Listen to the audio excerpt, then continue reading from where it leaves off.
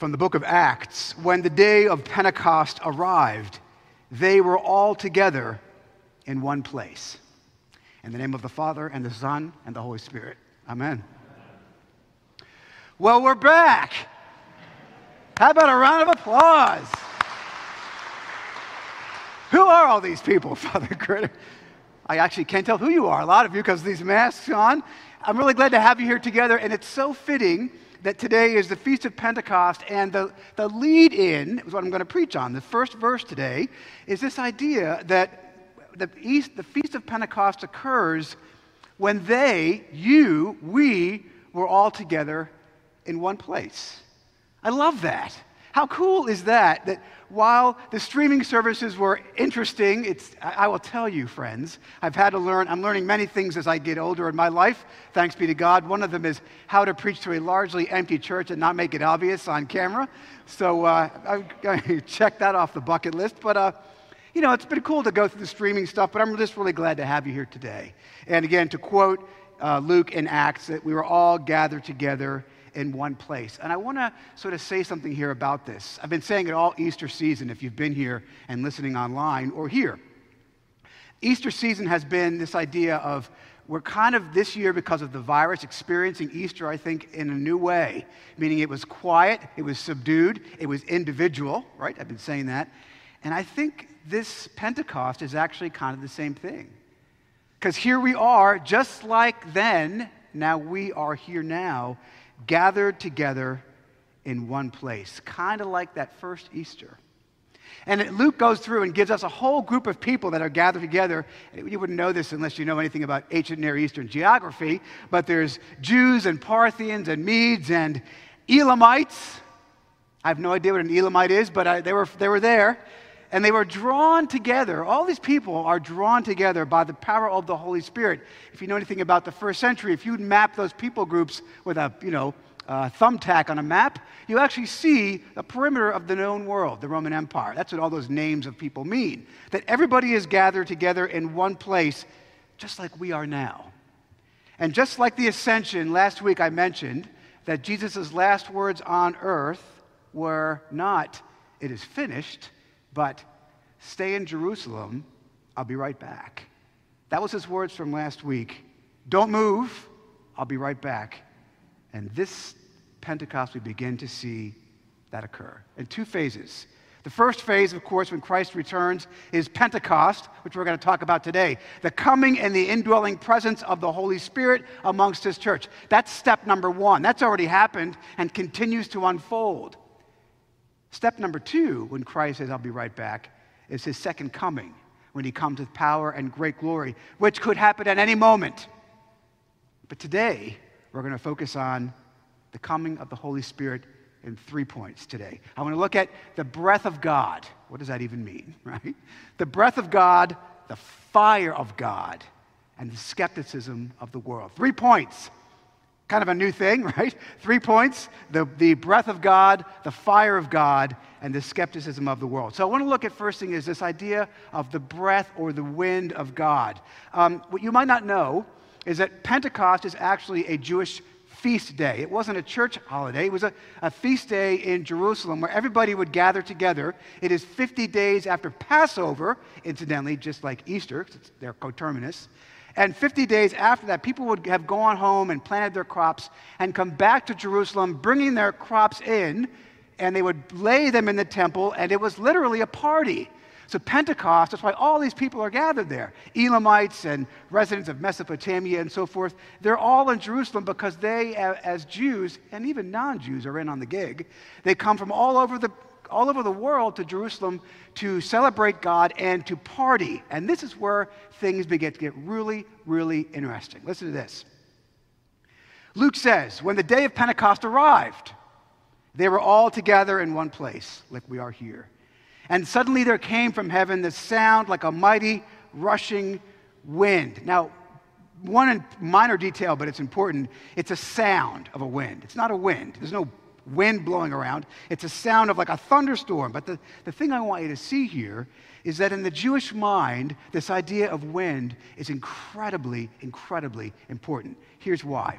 In the Jewish mind, The breath of God, the wind of God. It's the same Hebrew word, ruach. It means breath or wind. This wind, this breath of God, listen, is a creative force. It's a creative force. And I'll give you just a couple of examples. In the book of Genesis, the very beginning of the book, the very first sentence of the book, entire Bible, the world was formless and void, darkness covers the deep, and the wind of God rushes over the waters, and stuff is created. That's that wind of God, the breath of God.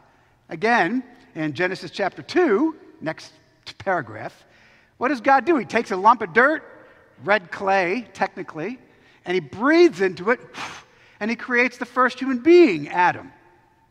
The point I want you to see here is that this idea of breath, this idea of God's wind, is a creative force. And so what the important thing to realize at Pentecost is that God is doing something big. The question is, what is it?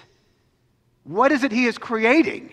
And what he's creating, friends, is us. Is us. You, me, us together, the church. That Feast of Pentecost is sometimes referred to as the birthday of the church. It's true. That when the Holy Spirit rushes into these 12 apostles and they are speaking in language, they're speaking actually the same language. The change is not in the speaker, the change is in the hearer. I'll get to that in a second. But what's happening is God is creating this new thing, the church. Let me just stop on that for 1 second and ask you a really important question. It's kind of a sad question, actually. What exactly is the church? What exactly is it? Is it one more nonprofit organization, a social justice organization out to advocate for whatever cause du jour? Is it basically a group of religious people that get together like to talk about God and put a cross on top of basically what's a YMCA? No. I'm convinced of this. Part of the problem why the church is in decline in the West is we've forgotten what we are. And what we are, friends, is a supernatural society, a group of people called out of the world by the power of God, infused by his Holy Spirit to change the world, to convert souls to the faith of Jesus Christ. That is our mission, period. And yet, it's interesting, do you notice? We see it as these people are all gathered together. The apostles speak. They're Galileans. They're fishermen from Galilee. They can't speak Elamites or whatever they speak in Elam. I don't know. But the thing is, listen to this, and I'll make a point that's going to, I think, hit you. As these men are speaking, the change is not in the speaker. The change is in the hearer. I've been to lots of church services where they'll read the Pentecost gospel, and they'll do it in English, and then Spanish, and then whatever, different languages. Like, no, that's not the point. The point isn't that the speaker changes, the point is that the hearer changes. Let me point this to you. You'll see what I mean in a second. Have you ever heard a sermon where you thought to yourself, my gosh, that guy's talking right to me? Ever happened to you? It happens to me all the time. You ever hear someone preaching, it doesn't have to be me, it can be anybody. But it doesn't matter who it is. The point is, the speaker isn't the important piece, you see. What's happening is if you are listening to something being spoken, or you're reading something, or I'm preaching, or Father Gritter, or Father Switz, or whomever is preaching, and you go, my goodness, they're talking right to me. Guess what? It's not me. It's you. It's the Holy Spirit changing you. Because between the speaker, the apostles, and the hearers on that Pentecost, between me, or the preacher, and you, even now, between us is the Holy Spirit. And he is the one, friends, who changes the heart. So here's the question. How has God's Holy Spirit, which dwells here even now, we are in a post-Pentecost world, how has the Holy Spirit changed your heart, enabling you to understand the Christian faith in a way you never did before, changing you from where you were to where you are now? And if you don't know, ask your friends, because I bet they do. People come here from all over, right? People come to this church from all over. I mean, not Parthia and Elam and residents of Mesopotamia. But we do get New Jerseyans and Michiganders and Pennsylvanians and Floridians, and they all come here. And you know what they say? They say, I say, what brought you to Trinity Church? And they always say, it was the coffee, right? No. They say, we just felt the presence of the Holy Spirit here. It's true, friends. And you know why? Because we take this call seriously. We know, Trinity, who we are. We are people empowered by the presence, literally, of the Holy Spirit. It's God's wind, his creative force. It's alive even now. The second thing I want to sing is if God's wind is a creative force then and now, let's look at this idea of the power, the fire of God. Again, fire and wind. Sounds like a 60s band, Earth, Wind, and Fire. Anyway, fire and wind, right? I could not pick one Earth and Wind Fire song if I had to, but that's another matter. But fire is also a really important image in the Old Testament. In the Old Testament, fire is a symbol of God's presence. I'll give you one example, but there's lots of them. I'll give you an example. You know the story of Moses and the burning bush, right? The bush isn't burning. It's like the bush was like it was burning. There was something weird about it. It was God's presence was there. And so we see, and again, if you're a first century Jew, you know that wind means something is being created. This is something big. And fire is the presence of God. And what we see is tongues of fire, like tongues of fire. It's not a fire. Resting on the head of the 12 apostles. Did you ever notice in the Episcopal Church and the Roman Catholic Church and the Orthodox Church, that's not true, in the Western Rite, Romans and Anglicans, bishops wear a pointy hat. You ever see that? It's called a mitre. And the mitre is symbolic of the flame of the Holy Spirit being present on the apostles. This fire, this presence of God, is the creative power of God and the presence of God given to the church, given to you and me. And let me challenge on that for a second. Paul says this in 1 Corinthians chapter 6, verse 19. This idea of the presence of the Holy Spirit being creating you, but also being in you. He says this, do you not know, it's a rhetorical question, but it's a true one. Paul says, do you not know that your body is a temple of the Holy Spirit? That's an outrageous thing for a Jew to say, by the way. Do you not know that your body is a temple of the Holy Spirit within you, whom you have from God? You are not your own. You were bought with a price. So glorify God in your body. You know, part of the reason why the church is in decline is we forget that, man. We don't really believe it. We don't really believe that we're the temple of the Holy Spirit. Do we live like it? Do you realize that Pentecost is so important? What it tells us, friends, is that the presence of God, the Spirit of God dwells within you, and not in some stupid, sentimental, hallmarky way, but in a way that changes your life, in the way that manifests His power through your life. So let me ask you, do you live like a temple of the Holy Spirit? Do you live as God's temple? A temple is where God lives. A dwelling place. Does God dwell within you? See, Pentecost isn't about the Holy Spirit's presence on the church 2,000 years ago. It's about the presence of the Holy Spirit in God's church. Even now, even in you. Are you a temple of the Holy Spirit? Well, how do you know? Well, how do you spend your money? How do you spend your time? Do you gossip? Do you tear people down? How do you say your priorities? Or do you build other people up? Are you a person who bears Christ to other people? Do you stand out? Or are you the occasional Christian, where your faith is only one of many things that defines you? Friends, if your colleagues and coworkers and people you play golf with or hang out with don't know you're a Christian, that's not good. See, Pentecost shows us, friends, the creative power of the wind of God within us, the creative power of the presence of fire of God within us. And then finally, we see the world's rejection. Did you notice something interesting here? It says in Acts chapter 1 that these people the apostles are speaking, and they're hearing this voices being, there's no refuting the fact that people are hearing languages that these men are not speaking. Even the non-believers that are there, there's no refuting the evidence. And you know what some of the people say? Some of them say, this is an amazing thing. What's going on here? I can't believe that. This is irrefutable evidence. And other people say, you know what? They're just filled with new wine. You know what that means? They're drunk on the cheap stuff. That's what it means. And in fact, what it probably means, new wine, is wine which is not yet sort of progressed all the way. And so what they probably mean is these people have been drinking all night and they're just wrapping up a hard night of partying. That's my point.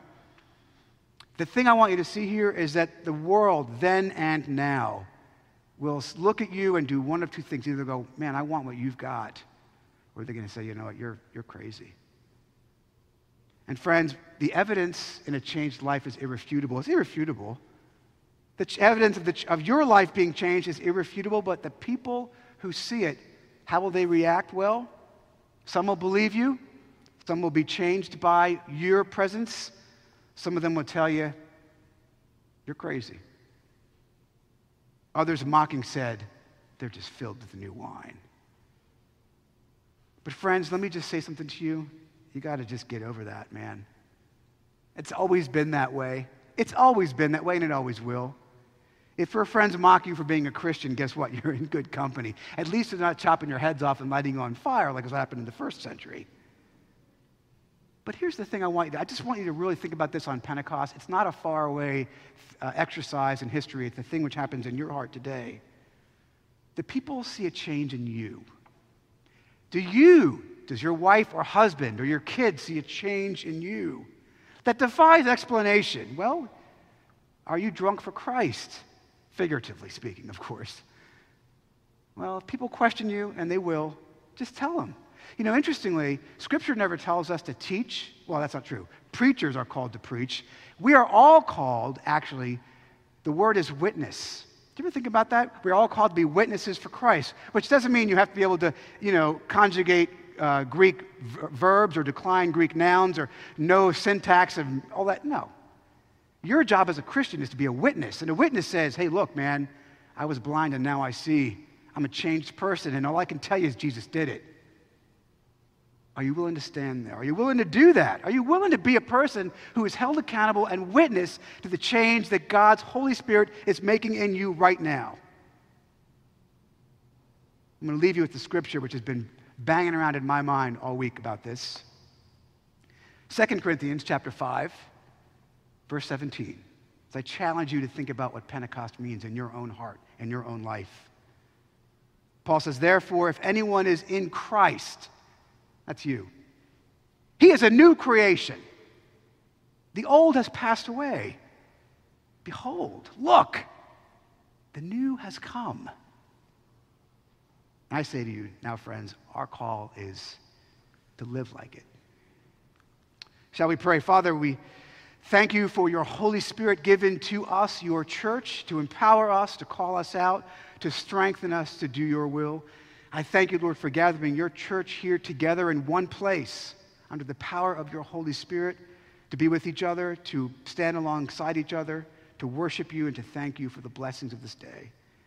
We thank you, Lord, for the presence of your Holy Spirit. We thank you, Lord, for his strengthening and his courage, even as we wait for Christ to return and finish the job. In his name we pray. Amen. Thank you for tuning in to our Trinity Episcopal Church podcast. To find out more about the work God is doing through Trinity, visit us online at trinitybureau.org and follow us on Facebook.